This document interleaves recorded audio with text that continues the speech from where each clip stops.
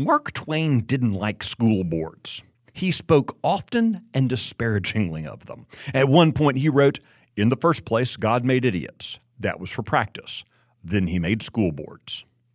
So, why are school boards the pinnacle of idiotic behavior? The answer may not be what any of us want to hear. I'm Michael Quinn Sullivan with a reflection on life and liberty.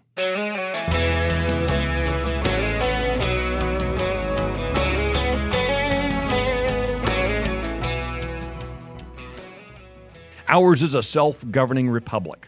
We don't elect masters, but servants. Our system only works when the citizenry holds elected officials and bureaucrats in careful check. When an employer hires an employee who steals from the cash register and scares off the customers, the employer is at fault if he doesn't fire that employee.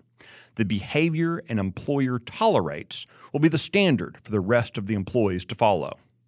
The same goes for elections. So let's think about that Mark Twain quote. One must ask, why are school boards filled with idiots? The answer? Voters have allowed it. Self-governance as a governing model begins by governing ourselves. In Texas, more than 90% of voters don't vote in school elections. Even fewer ask the necessary questions that would provide the kind of civic oversight required in our system of government. If we're not doing our jobs as citizens, how can we expect the elected servants to do theirs? Everyone complains about multi-gazillion-dollar high school football stadiums, but then don't vote in the elections where those are being debated.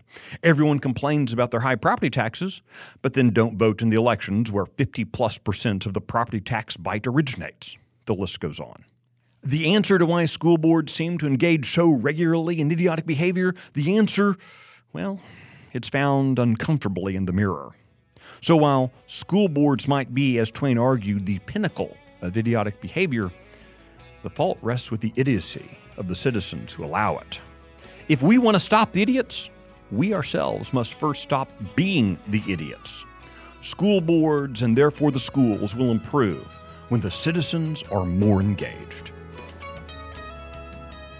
I'm Michael Quinn Sullivan. Thanks for listening.